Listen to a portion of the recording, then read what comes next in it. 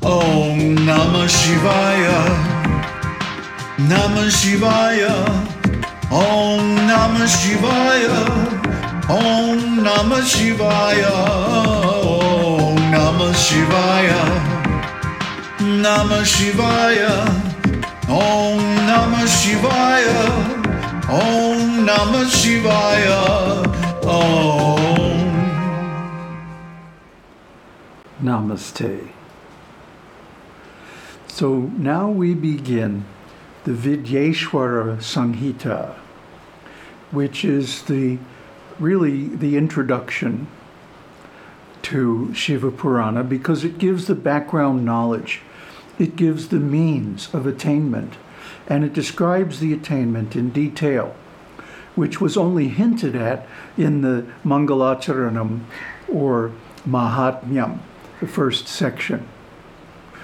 So it opens with a wonderful introduction, a wonderful prayer to Shiva, Ajanta Mangala Majata Samana Bhava, and so on. These are all names of Shiva, the Lord of Ambika, Shankaram Ambikesham, and so on.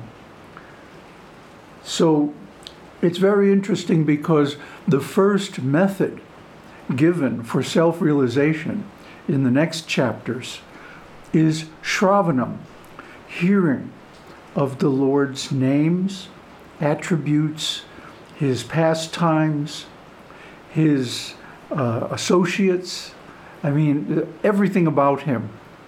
One should hear, not from just anybody or any source, but from the Vedic scriptures, the authorized sources. So the Vedas and Upanishads are summarized in the Purāṇas. Of the 18 Purāṇas, the Shiva Purāṇa is the foremost, because it gives all the secrets on how to realize Shiva. And Shiva, being Maheshvara, is the king of all gods. He's the original, Isha, and from him all the others have come. So this kind of talk is, after Shravanam, Kirtanam, glorifying the Lord and his qualities and so on, whatever has been heard in words. So after hearing Shravanam, one remembers Smaranam, and then glorifies Kirtanam. So in this way, the mind is suffused with the transcendental qualities of the Lord. And this is called mananam, or contemplation. And we've gone over contemplation very early in the channel as being a very important means, and here it's confirmed. The sages ask a very important question, really the only question. How can we become free of the various ills of the age of Kali Yuga? We all know this is going on. We all experience this every day. We all read the news and we know, or we hear what is going on. And of course, it's not very good for spiritual life. In one way, because it distracts us and it interferes with, conflicts with spiritual values. But in another way, the suffering of the age of Kali is the goad, the impetus, the motivation for performance of sadhana, because the suffering is so great. Any sane person wants to get out of here. So how do we do that? That is the subject matter in the next couple of chapters. Now, in the second chapter of the Vidyeśvara-saṁhitā, the means or the answer is given. How do we get out of this age of Kali? How do we counteract all the ills and the suffering? Through hearing Shiva Purāṇa. And why is that? Because Shiva Purāṇa embodies the essence of Vedanta. Now, Vedanta, in the form of Vedanta Sutra, is a very esoteric subject. Not many people have the background to be able to approach it, understand it, and realize it.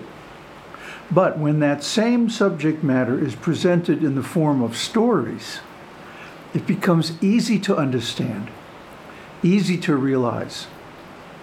And especially in the form of the Panchakshara mantra, Om Namah Shivaya. It's so easy. Shiva is so approachable. Even though he's known to be hard to realize, that means to realize him in full.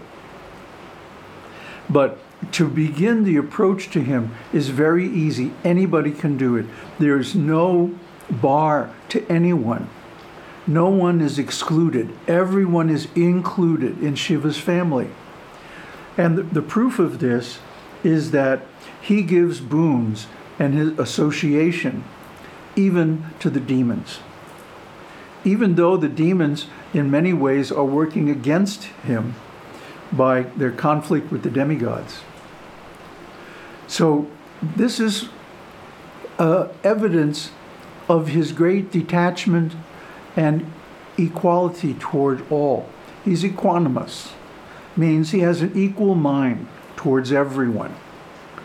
So everyone and anyone can approach Shiva and get the benefits thereof. Then there's a long section where Sutta Goswami says, as long as Shiva Purāṇa has not risen high in the sky, that all these ills of Kali Yuga will continue. There will be so many conflicts, so many confusions, so many questions, so many contradictions between different scriptures, different religions, different deities, different holy places, different methods of attainment, and so on. Why is that? Because Shiva Purāṇa embodies the highest authority of the Vedas and Upanishads. Therefore, it can resolve all these questions. And I've already read it all the way through. So I can tell you, this is absolutely true. Shiva Purāṇa contains the answers to so many questions I've had for years, decades even, going back to my early days in the beginning of Vedic studies, that aren't answered in any other scripture. So everyone should study this Shiva Purāṇa, or at least hear it. You can hear it on this series or in the podcast based on this series. Look in the video description for the links. And you can hear it as a podcast. Take it with you wherever you go. Now I want to clarify some of the benefits of Shiva Purāṇa. Sutta says that hearing Shiva Purāṇa gives the benefit of the horse sacrifice. What does that mean? It means that you gain the equivalent of being the emperor of the whole planet. Now, this may seem impossible and unrealistic, but when one ascends to the higher lokas, one gets powers and enjoyment that are equivalent to a great emperor, a great king, because one gains the purity and the gravity of mind and the unity of purpose with Shiva that can handle this kind of power, this kind of opulence. And he says many other things too, that even if you don't want to be a great emperor, even if you want just an ordinary position in life, still, hearing this Shiva Purāṇa frees you from all sins. Now, we've all committed sins, we've all made mistakes, we all have things that we regret that we've done. And who knows what happened in previous lives. That's why we're here in this suffering condition.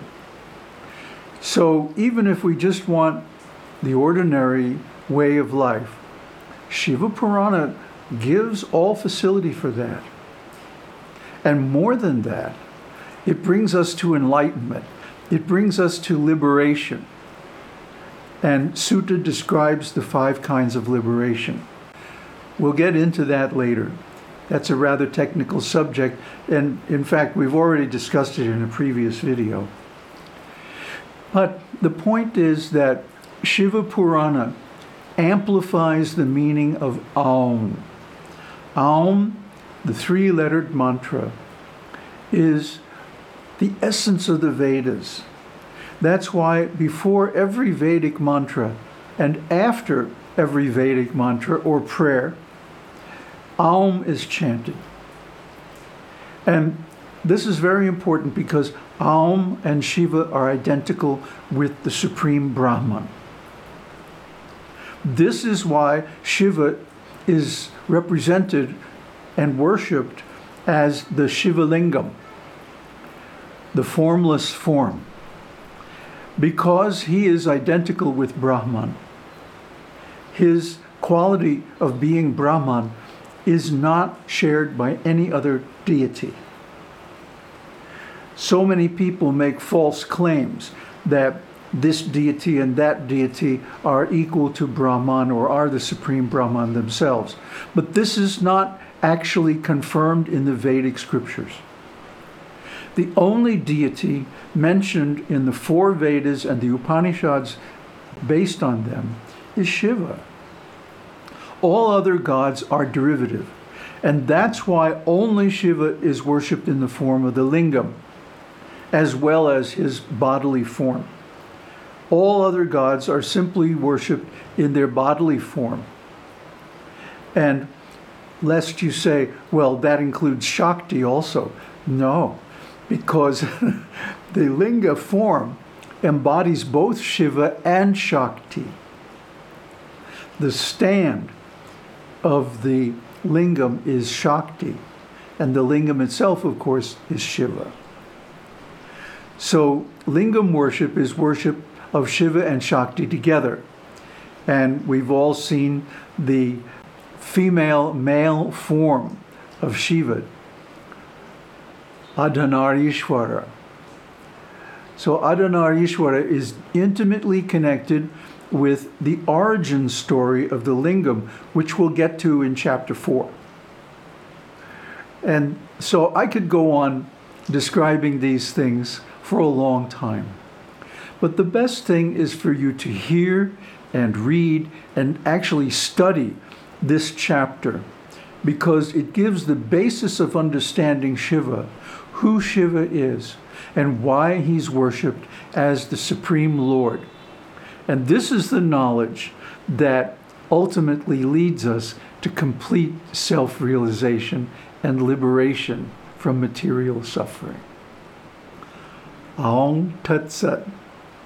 Aum Shakti Aum. Aum Namah Shivaya.